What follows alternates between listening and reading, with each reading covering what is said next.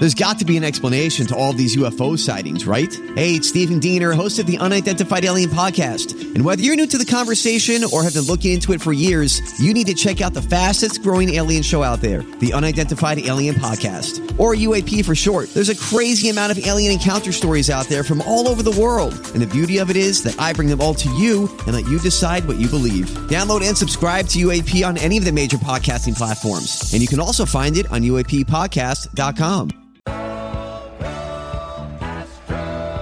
Well, here we are, one win away from the World Championship. Here come the Astros, burning with desire.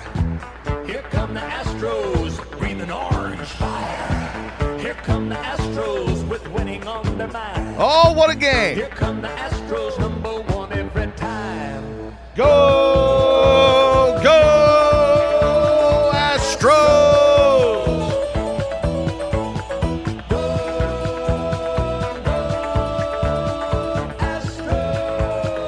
Unbelievable, unbelievable, unbelievable. What a baseball game. What a baseball game. What a series. What a season.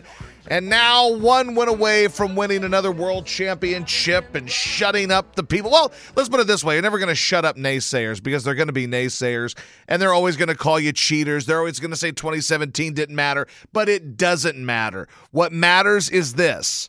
Winning right here, right now. Now you're back home. Got to win 1 out of 2 with arguably your best pitcher going on Saturday. Holy cow, what a time to be alive.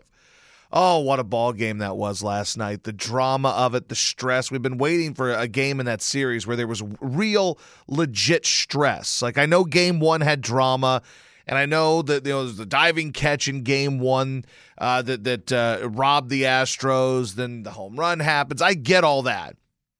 But this was true, tense, playoff drama, and it was bananas, and it was fun, and there were big plays and clutch hits and great decisions and bad decisions and everything you need in a baseball game, and it was awesome. And Chazz, my man, Chazz, you now live in Houston sports history. I was thinking about this today as I was sitting at the radio station. Where does that catch that Chazz made rank among the greatest plays in the history of sports in Houston? 9th inning. If that ball goes, that's probably a triple. Hey, that thing may be an inside the park homer, because if he jumps, misses that ball, and it bounces off that weird chicken wire fence, who knows which direction it bounces? Who knows? And at the time, it's a 1-run game. You're thinking that, like as the ball's going off the bat, I didn't think it was anything. And I'm watching it off the bat going, okay, it's a fly ball. But that ballpark is just, it's an easy place to hit home runs. They built that ballpark for guys like Ryan Howard, dudes, with left-handed power. I know that was an oppo shot, but you get my point. Like, that ball sails out of that ballpark. So it just, off the bat, I thought, okay, it's well tagged, and maybe it's in the gap, but I didn't think that was a ball that was going to get out. And then as I'm watching Chazz go back and back and back, I'm thinking, oh, shit, it's going to keep going. Like, I was so stressed. Let me tell you a story. When I get stressed during sporting events, I have to perform some sort of task to take the attention away from the stress. Like, I'll still watch, but I can't sit there. I can't handle the stress of certain situations, so I'll start cleaning or something. Last night, we were drinking some pumpkin beers and watching the game, so I had about 5 or 6 bottles of pumpkin beer that were empty around my chair, and maybe a can, maybe a bowl, sitting around the chair. So in the 9th inning, I really started kind of pacing and stressing and getting nervous, so I grabbed all my bottles. I went and grabbed a garbage bag, started cleaning up the bottles. Jilly's like, what the hell are you doing? You know what I'm doing, Jilly. I get stressed out during these games, and in a big moment, I don't like big moments. I like the outcome of the game, but I do not handle stressful moments well. I pace, I rock back and forth, I bite my nails, I do it all, I rock, I do all that. So I went into the kitchen where I could still see the TV, but I started performing tasks. So I threw all the bottles away. Then I started cleaning off the counter. Then I started doing the dishes. And I would just turn around and see what happens on the pitch, then continue cleaning dishes. Got the scrub daddy out there. I'm scrubbing that shit. Like, it is so stressful in that moment. And when the ball came off the bat and Chazz goes back, I'm thinking, okay, this is no big deal. I think he's got it. But then it carries, and it carries, and it carries, and it keeps going. And I'm like, oh, my God. he's going back on this thing, and if he doesn't make this play, the tying run is on base, and the tying run is in scoring position. Uh-oh. But then, of course, Chasss plays the hero like just a legend. And you know what made it even sweeter? What made the Chasss play even more beautiful is that all game long, all series long, they've talked about how Chasss is a Philly guy, grew up a McDougal, going to all the ball games, big Philly sports homer, all that stuff. And he burns his childhood team by robbing them of an extra base hit out of the chute in the ninth. And then, of course, the drama happens. And, of course, Harper gets on base. And it was the right move to put him on base because they can talk about how Castellanos has been better. He still sucks. He's batting 150 in the series. He's no good. He's been bad all year. You made the right decisions. Every decision that made. Now, I don't know if they went into that Harper at bat planning to walk him, but they eventually walked him. And I think they made the right decision there. But my God, the stress of that moment. That's what you live for, though, isn't it? Like, in the moment, it's the worst. It's like, it truly is, and it's a lame comparison, but it is like riding a roller coaster. You have this buildup, and you're nervous about it the whole time. You wait in line. You get more nervous, more nervous, more nervous. You get to the front of the line. You're up next. They put you in the cart. You're like, I don't know if I want to do this. I don't know if I want to do this. I don't know if I want to do this. But they put the little strap over your shoulders, your hydraulics, you're in, and now you're stuck going. So what are you going to do? There it starts. You're nervous. It's got that slow climb up the ramp there. Tick, tick, tick, tick, tick, tick, tick, up the tracks. Tick, tick, tick, tick, tick, until you get to the top of it. And then you go down, and as you're going round and round, you're excited, you're happy, you're celebrating, and then by the time you get to the end of it, you want to do it again. You say, that was great. That's what a game like that was like last night. It had all of that. Like, you didn't want to watch. You wanted to avert your eyes. You were nervous. You were scared. And then the drama, tick, tick, tick, tick, tick, tick, up the roller coaster, tick, tick, tick. And then as you go down, you see that catch, and you're making all the rounds. And then by the time the game finally ends and you secure the 3-2 win and the 3-2 series lead, you say, hell, let's do it again Saturday. And that's what it felt like. That ninth inning, that drama, the eighth, the ninth, all of that. It was unbelievable. It was bananas is what that game was.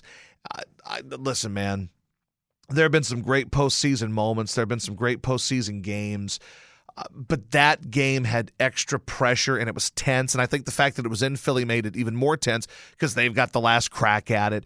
It was similar to that playoff game the Phillies played in 2011 in Game 5 of the division series against the Cardinals. The Cardinals won that game 1-0, and they scored their run in the first inning. And it held up. But that doesn't mean the Phillies didn't have shots. I think Chase Utley hit one to the wall. There were a couple of wall bangers out there, a couple of big defensive plays. I mean, we sit there and we talk about Chasss. What about Mancini? What if Mancini doesn't make that play? If Mancini doesn't make that play, what happens? Just everybody who needed to make a big play made a big play. When Schwarber came up in the bottom of the eighth inning after they just cut it to 1 and a base hit definitely ties it, maybe gives them the lead.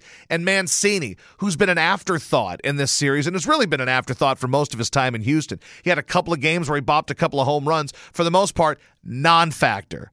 He comes in because Yuli suffers an injury. His head's all rattled. What happens? Mancini makes the giant play at first. Mancini, Chasss, unsung heroes. Because when you look at the Astros lineup, it's not littered with incredible offensive talent once you get to the bottom 4 or 5. You got Bregman, he's great. Jordan, who hasn't been great in this series, but Jordan's a threat, obviously. Tucker's a threat. Altuve's a threat. You've got Yuli, who's been decent in the playoffs, but for the most part a non-threat during the season. Aledmys Diaz a non-threat this postseason. Chasss a non-threat. Hensley, for the most part, a non-threat. A lot of guys who are just kind of there. Maldonado a non-threat. Vasquez a non-threat. There are tons of dudes in that lineup who are just non-threats at this point.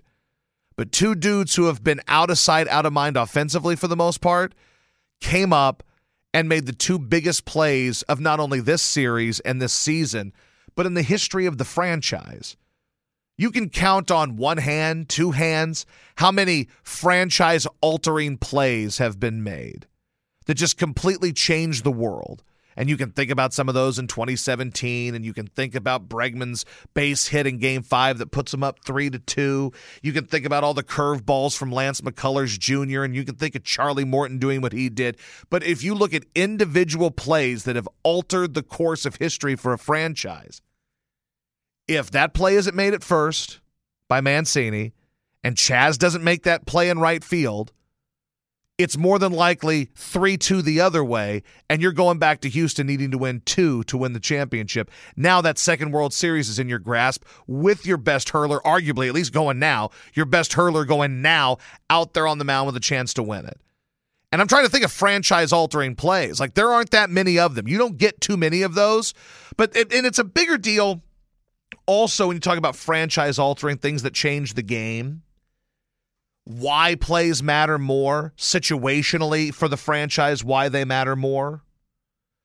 And that play matters on such a huge scale, on such a huge level for the perception of this franchise, for the reputation of this franchise.